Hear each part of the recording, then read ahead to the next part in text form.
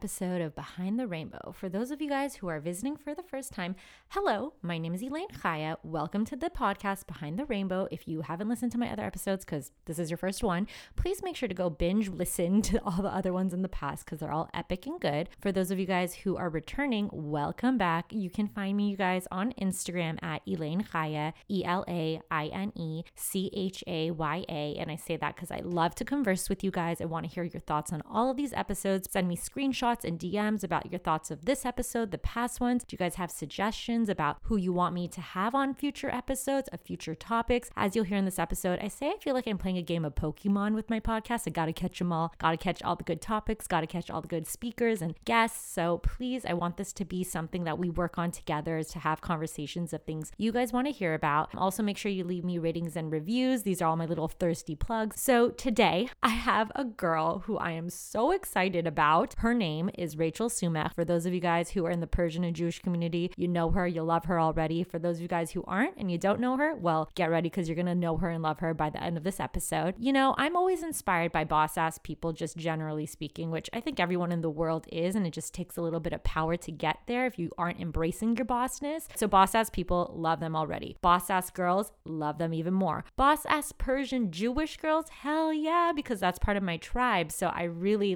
love those the most because I'm like, these are my people, these are my girls. So Rachel Sumach is one of all of those and above. In 2017, she was noted as Forbes 30 Under 30, which you have to put that in every intro because if you have that as part of your title, you got to make sure everyone knows that. So you guys, if you didn't think it already, she is a boss ass girl. Can I emphasize that even more? So she was noted for 30 Under 30 for her amazing nonprofit organization called Swipe Out Hunger, which we'll get into the details in this episode. So I wanted her on to, share her journey, how she created this 2-person little side project into a 90+ campus movement. And we're growing still here, people. This is going to take over the world. So my podcast episode with her is to get into all those details, but also for those of you guys who have had the pleasure of knowing Rachel or hear her speak before, you've probably already heard all the stuff about Swipe Out Hunger and all the things that she's done with her work. I wanted to delve deeper because I'm an investigator reporter here to get all the info about the Rachel behind Swipe Out Hunger, behind the rainbow, because it's called Behind the Rainbow here, and get a little more details about her personal life and dating and her just life in general. So we're delving into everything in this episode. And I just want to be Rachel when I grow up. And I think a lot of people can agree with that statement. And I think you will too after you hear this. She's just so inspiring and just makes you want to go out and do things. Okay, so I hope you guys enjoy this episode. I'm putting in the show notes Rachel's Instagram, details about Swipe Out Hunger if you want to get involved or share the information about it. Also my Instagram. And again, you guys, please share these episodes. The power of sharing is what's going to get all these messages and all these stories out to the world, which I want this podcast to have world domination. So help me out here. All right. Love you guys. Enjoy.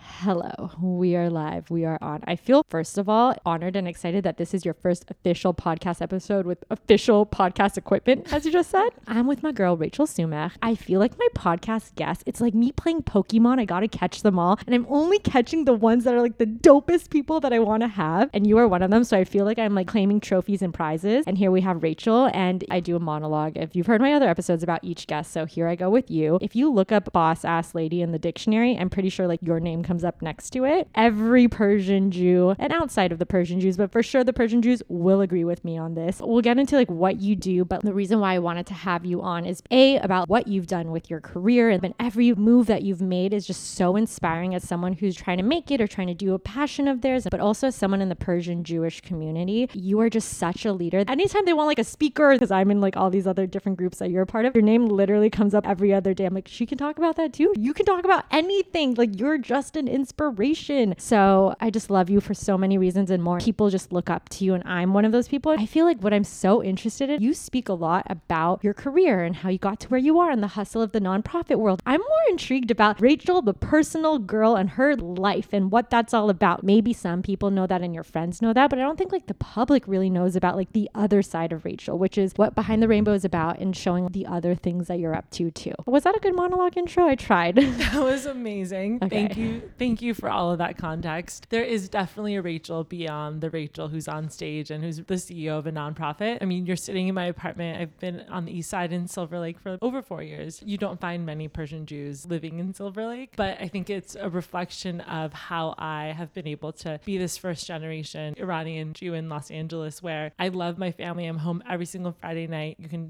verify with my mother. So still so Persian, still so in the community, and also wanting to create the space for me to develop as an entrepreneur, as an individual, and having that balance between Rachel and then also Rachel, who's a part of a bigger tribe. I think that's why I resonate with you, because I see a lot of myself. We have a lot of the same values and missions about doing stuff for the world, but we're so ingrained in this Persian Jewish community. Like, I saw you at a birthday party on Saturday night, and then I see you at work things. So yeah, that's what I love about you. So for the people who don't know you, who doesn't know you, can you explain your upbringing and like what you studied in school and how you got into doing what you do in the nonprofit world? I grew up in the San Fernando Valley. Shout out to the 818. A middle child. I have an older sister, Tally, younger brother, Nathan. We're all in our 20s. So we have this beautiful tribe of our own now, which is so nice. The experience of being picked on as like the nerdy kid in the family growing up to now being all supportive of each other. So I get a lot of my energy from my family. I went to UCLA, which is every young person's dream, and had the chance to move away from home, move to Westwood, and went from being this like very shy, nebbish, doesn't speak out, doesn't make anyone uncomfortable, which is what we're all trained to be, person to starting Swipe Out Hunger with a group of friends. And I remember my friend Brian Pazeshki, the person who came up with this idea of Swipe Out Hunger. Quick side note, my name is Rachel Sumac. I'm the founder and CEO of a nonprofit called Swipe Out Hunger. Our mission is to work with universities to end student hunger. For any of you rolling your eyes saying, how are college students going hungry? Remember that in America, from kindergarten through 12th grade, we give students free breakfast and lunch. In Los Angeles, it's 65% of the students who go to school. Those are their primary meals every day. So what happens when those students, which statistically about a third of high schoolers go to college, when they get to college, who's feeding them? Like, their loans aren't feeding them. And yet they're in this position to change their family's trajectory if they are able to graduate. So we don't believe that ramen noodles are cute. They're cute if you want them. Sometimes you like go too hard on a thirsty Thursday, you go have ramen noodles, but that shouldn't be your only option night after night. And we saw too many friends have to go through that. So now we've grown from UCLA to over 90 universities across the US. We're in 34 states. We've written legislation that's passed millions of dollars to colleges to support them with this work. But where it all really began was with my friend Brian, getting a bunch of us together, getting the school to agree to let us donate our meal swipes, which most freshmen and sophomores, if you live on campus, are forced to buy meal plans. Through Swipe Out Hunger, we gave students a chance to donate their extra swipes to other people on campus who are hungry. Right now, the money goes straight from one meal plan to someone else's meal plan. But at the time, the moment that was really transformative for me, from going from that shy, quiet girl to someone who wanted to speak out, was we were going to move all this food around, and people had said they would come and volunteer, and some people stopped by for 10 minutes, 15 minutes, but we had like 7 or 8 pallets of food. No one really showed up to the amount of time they said they would. And I was like, okay, Brian, like, let's reschedule. It's June, it's hot. And he said, no, we told the school we're going to move this food, so let's make it happen. And we spent the next 5 hours moving this food across campus from Denev to CPO. Which is far, you guys, let me say. And uphill. Oh my gosh, yes. I went through this moment where I was like, wow, this thing would not have happened if he wasn't unreasonable. And realizing leadership sometimes meant coming up with a plan that doesn't look like standing at a podium with a clear plan forward. It's in those moments when you don't know what to do that you step up and say, this is what we got to do. I was so touched by that. And I said, I want to give that experience to other people. I want everyone to realize there are certain moments when things are going to go one way, and you have to stop and say, actually, how do I change how things were going to go? That's the opportunity we give to the 90 plus campuses, the students who run those programs, just like we did at UCLA. That's crazy. And how long ago was this that you started this? That was 9 years ago. Wow. Now 90 plus schools. 90 plus schools. Wow. So take us through a day or a week. What do you do on a day to day? People ask me that all the time. I'm like, I don't even know an answer, but what would your answer be? Okay. So I wake up in the morning. I listen to about 5 minutes of news as like a news recap. I journal for 5 minutes. I get everything out of my head, which is usually like the anxieties or stresses I wake up with. I make eggs with kale. I then get dressed. I go to work. And sometimes that means having a morning coffee with someone who I'm building a relationship with who might support us. It'll mean having phone calls with potential partners, with university staff. I'm on the road at least once or twice a month. So this month I've been to DC, to Knoxville. And what do you do on the road? It's a lot of public speaking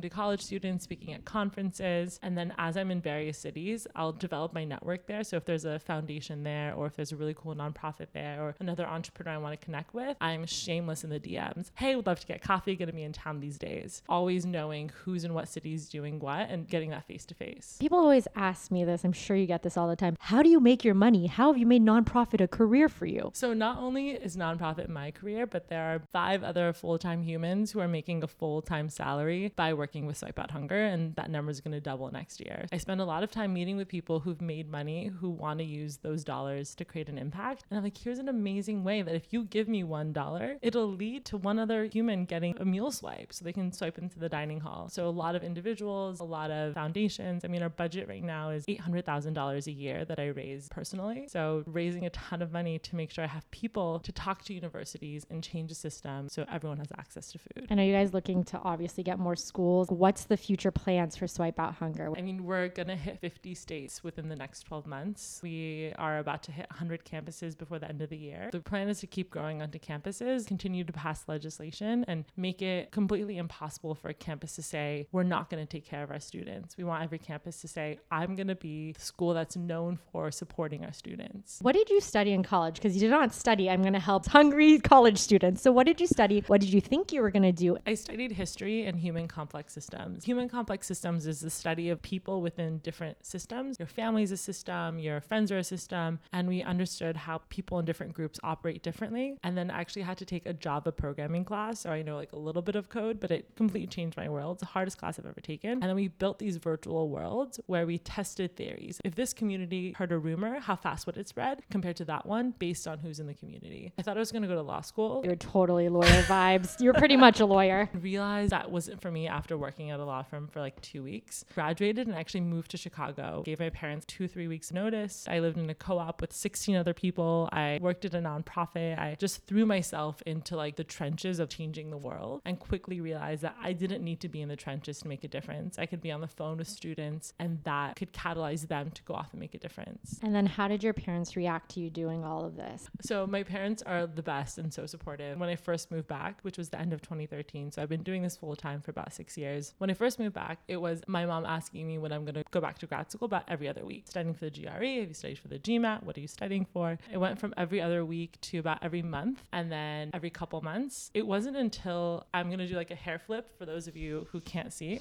In 2016, I landed on the cover of the Jewish Journal as their Mensch of the Year. That was like 2.5 years after I started that my mom was like, oh, because it's hard to understand what I'm doing, as I'm sure you relate to. Yeah. But like that was a validation that she understood. So then she started asking me when I'm going to go to grad school about every 4 or 6 months after that. Never ends. It never ends. But now it comes down to trust. I think now they trust that I am making the right decisions. Sometimes they still like, say stuff, make sure I'm okay. I'm like, I got this. Yeah, I think it's like, even with my parents, at first, like blogging, like, what is that? You can't explain that. Now everyone knows what a blogger is, but it's not about that they don't believe in you, but in the Persian community, it's very systematic. They know what works. Being a doctor and a lawyer, not necessarily, but works, right? So that's more stable and more reliable. So anything outside of that, and especially in nonprofit, social media, they just want to make sure you're all right. So that's when they ask these questions. I feel like it's not like they don't believe that you can do what you're doing, but they just want to make sure that you're for life guaranteed stability and all that kind of stuff. And do you feel like Persian girls were grown up with this idea of like, even if you are to be a doctor, lawyer, they encourage that, but they're like, be a pharmacist because it's part-time, not work as hard when you get older and have kids and a family. Do you feel that pressure? Like sometimes you're like, oh, I wish I just did something a little easier, because you're a hustler. You're saying that you're DMing people, you're traveling all the time. I wouldn't say that it's pressure. I see an executive coach every other week. We had a session a couple weeks ago where I was like, my company's growing really fast and there's so much opportunity and we're going to keep doubling. And there's something in me that doesn't want it. We unpacked that it was this fear that if we kept growing, then it's going to be harder for me to have a family. It's going to be harder for me to explain what I do to people. It was that original narrative that I was told that I need to be this type of person in order to have this type of life, holding me back from fully living the life I'm trying to build now. And so just coming to peace with all of that of like, no, someone will still love me if I'm a successful CEO. I don't need to minimize myself or minimize my progress. It's interesting seeing how much of that original narrative is still in me. Not that I feel the pressure to live into that, but it's still subconsciously. And I was going to say, a lot of people say to me, oh, the reason why it's so hard for you to date is because guys look at you as intimidating, which I'm like a mouse. Am I allowed to curse? Yeah, go for it. Fuck that.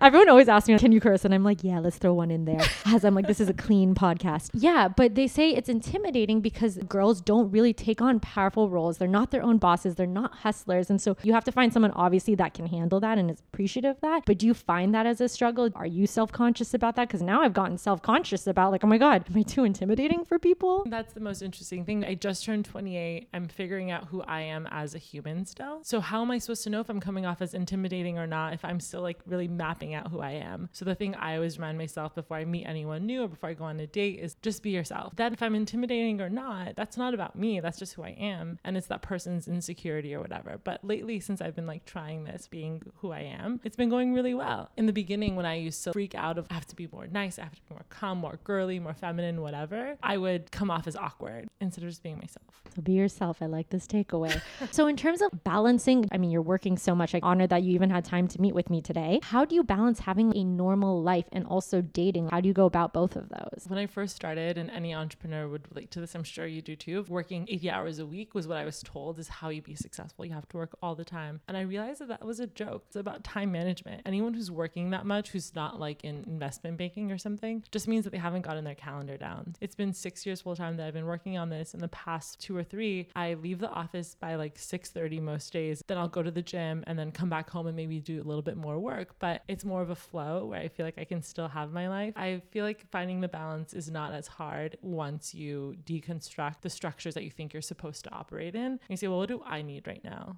I mean, to me, you look like someone who's just got it all handled. Like, you know what's up, you know what you're doing, but I'm sure you have days that are off and they're hard. And I always like to play this game with my guests. What happened to you in the last week or so that maybe you haven't shared publicly or on social media? And how did you deal with it, or how are you still dealing with it? A couple of days ago, we got this big grant from this organization, and they had their students vote for whichever grant they wanted to choose, and they chose Swipe Out Hunger. The same day, I got a text message from one of the people who I admire and respect the most, very panicked, saying we need to talk ASAP. This person went on to tell me that we didn't deserve the grant, that they wanted to use it for their own thing, that we're not qualified, we're not capable. I was so taken aback because this is a person who is really influential. And if this is their perspective on us, then this is going to harm the organization. What I realized was that they were just really misinformed, and we haven't caught up in a really long time. So they didn't know what's changed about us and how we can handle it. So I went from having this sinking feeling in my stomach to just saying like, hey, I'd love to actually give you some updates because we are able to handle this. And here's what's going on with us. And it's been really shitty because even though that call went great, she's now emailed me twice with other concerns that she has. In the face of doing all this incredible work, creating all this change, I have to deal with drama that feels unnecessary to me. But a part of like working in this world is knowing how to build relationships and partnerships. And sometimes it's hard, and making space for the relationships that matter. To ask on top of that, the bigger you get, the more successful you are. There's always going to be haters, and there's going to be more and more. How do you not take that personally? I mean, it's just experience and having coaches along the way who help pull out those lessons. Because when I was first starting out, anyone who didn't like me when I was starting out, I'm like, it's okay, they're not my partner, they're not someone I'm going to work with. But as I started to get older, I'm like, wow, this is a really tough relationship. This is controversial even. But if I'm able to handle this, if I'm able to listen, if I'm able to make honey out of this, then that's like me leveling up. So the next time I'm even in a higher stake situation where there's a lot on the table. I mean, we just landed these huge multinational corporate partnerships 2 months ago. That process was really tough because they're multinational, publicly traded. The 15th largest employer in the world is one of the people I was negotiating with, and their values were so misaligned from mine. But I knew if I got that deal, it would impact tens of thousands of students' lives. So I had to stay at the table, have my values focused. So that meant having a coaching call with my mentors before walking into the meeting to know what are my ground and what am I not willing to say yes to. And at points I walked away from the table. It's all the practice that I've gotten throughout the years of dealing with this like random lady who's going to email me and like say these horrible things, to then be able to sit at that table and not be triggered whenever they say I'm adorable or whenever they like totally misread something that I'm doing. To add to that also, because when I have calls or emails with people for brand stuff, I don't want anyone to hate me. I don't want to be the mean and the bad guy, right? So I have a manager, Sarah, who you know.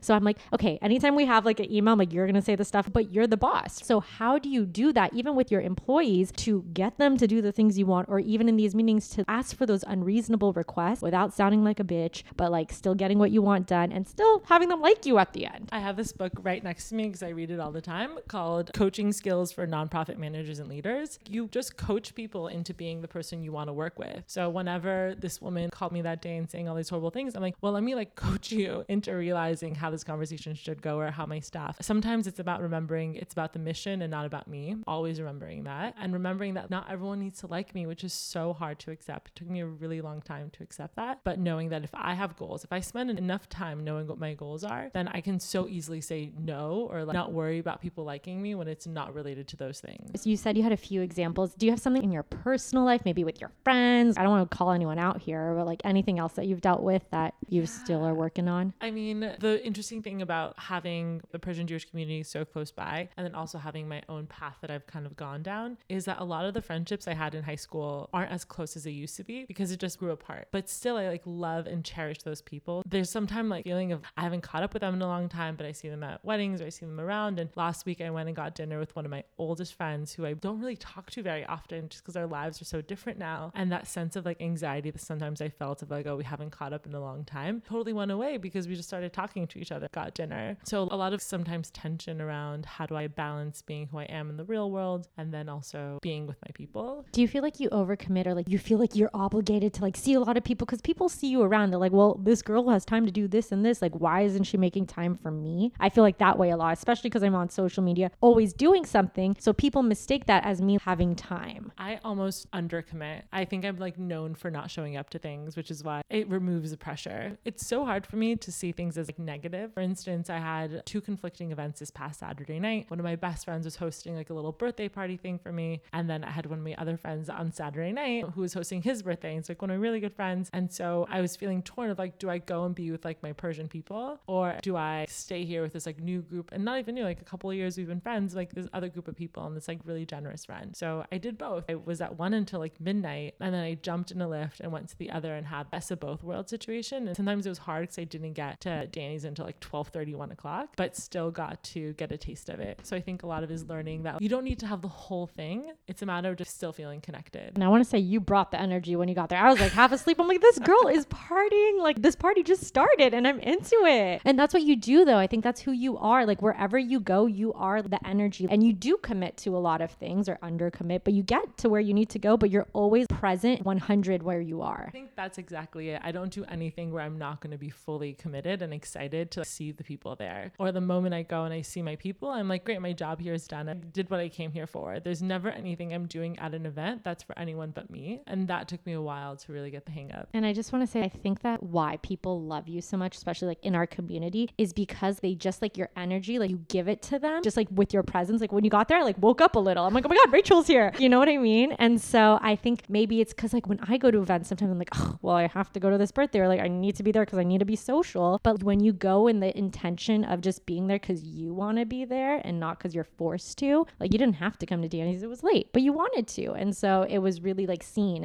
And I think that goes back to, they often say that when you have constraints, that's whenever you get to be the most successful because you suddenly say, I only have 30 minutes to get this done, or I only have 10 minutes at this party, so I'm going to make the most of it. So sometimes I add false constraints to things. And I think this is something artists do a lot. They say, I can only use black and white and let's see what I can create. So whenever I say my constraints are my job, right? Like I sleep 7 to 8 hours a night usually. I stopped drinking coffee. I started to live a very balanced life because it made me better at work. So I know that if I'm going to stay out, it's going to be a sacrifice to my work. So it's something I'm really committed to. I'm going to make the most of. Otherwise, I don't go. I mean, we get fucking invited to baby showers and weddings and bridal showers every weekend. I don't go. I like only go to the ones that work with my life, that make me have energy because people know I still love them. Like I'll send them the text. I'll like say, I love you. Sometimes it's not worth it. I'll go for 30 minutes. But this is interesting because I will go because I feel like mentally it's bad if I don't go. Like I need to go because I need to be around people. I need to be around Persians. Maybe I'll meet my husband there. Oh my gosh, if I don't go, did I miss out on meeting my husband there? Do you put that pressure on yourself? No, because it doesn't help me. Like last night I went out. With that time I went with the intention of maybe I'll meet someone here because it's like this type of event. There's a lot of people I don't know. And then I'll put on that face and go. But by accident at like a wedding or at a bridal shower or baby shower or whatever, I'm like, I've been to those rooms so many times. There's people in that space either already know, so if I want someone to introduce me, they will, or they're not looking for a girl like me, works with my personality and my social group. And because I always love talking about this, are you on the dating apps? And like, how is that experience for you? Do you love them? Do you hate them? I never like to tell people I'm a blogger until later, but they always find out because they Google me. So if you find my dating app on like Hinge, you can put videos and it's a video of me like speaking at the state assembly, but it's me at the state assembly saying something funny. Like from the get-go, fucking Google me. I'm not here to like hide my shine, give you a lecture in the middle of the date. You're gonna Google me anyway. You should know that I'm the person, but you should know that I don't take myself seriously because I'm gonna make a joke. Wow, you're inspiring me right now. I love this. Yeah, definitely on the dating apps, but I wasn't very active. I went on my first date in like 3 months last week. And are you looking challenging to have a relationship right now because you're so focused on work. That takes a lot of time. So how do you balance doing that? And is that something you're looking for currently? I have another entrepreneur friend who's married and has kids, and he said the greatest hack to being an entrepreneur is having a loving partner. So I think in my mind, I'm viewing finding my partner as something that's actually really contributing to my life. So how do I find someone who also has their own path, their own ambitions, and wants to be supported? Because I think I'm so curious about the people in my life. I want to know, like, what are you up to? What are you curious about? And how do I help you? And so I want someone who might also have that same perspective. And so it can be like a co-thing. So not too worried about it taking up time or distraction. And if that means slowing down my work, then that's fine. You know, I've been going ramped up for so long. It's fine to have a flow. And what do you think? Because I mean, you've had so much experience doing so many things. You were at the White House, right? Am I? A couple times. Just whatever, NBD. I'm the Obama White House, to be clear. Yeah. Okay, well, let's talk about which president. As I'm like trying to crash them, you're invited. I need to learn this way. Anyways, so you've done a lot of things. What is a few things that you've learned from your experience with all these people you've been around and having your own nonprofit and all that kind of stuff? People always ask me, what's the hardest part about being a female founder? What obstacles have you had to overcome? And I always turn the question around and I say, why don't you ask me how being a female entrepreneur or how being a first generation American has actually been the secret to my success? What I've learned is that being a woman makes you more approachable. It means that you're allowed to smile, and people love looking at people who are smiling. So learning to really embrace my femininity and have that be a huge asset as I'm meeting with people. Being Middle Eastern, being Iranian means that I have an excuse to hug people, and hugging is a great way to build a connection. So really looking into my identity as an asset. So I encourage everyone to do that, because you see professors and people who have those kind of formal things get authority based on that. We have authority based on what we have as well. And I can write a book, a list of reasons why that's been a benefit. Other tips, so many little things, like when you're flying on an airplane, don't wear makeup, always have makeup remover wipes with you. All you need is just a little lipstick sometimes. Make sure you get sleep.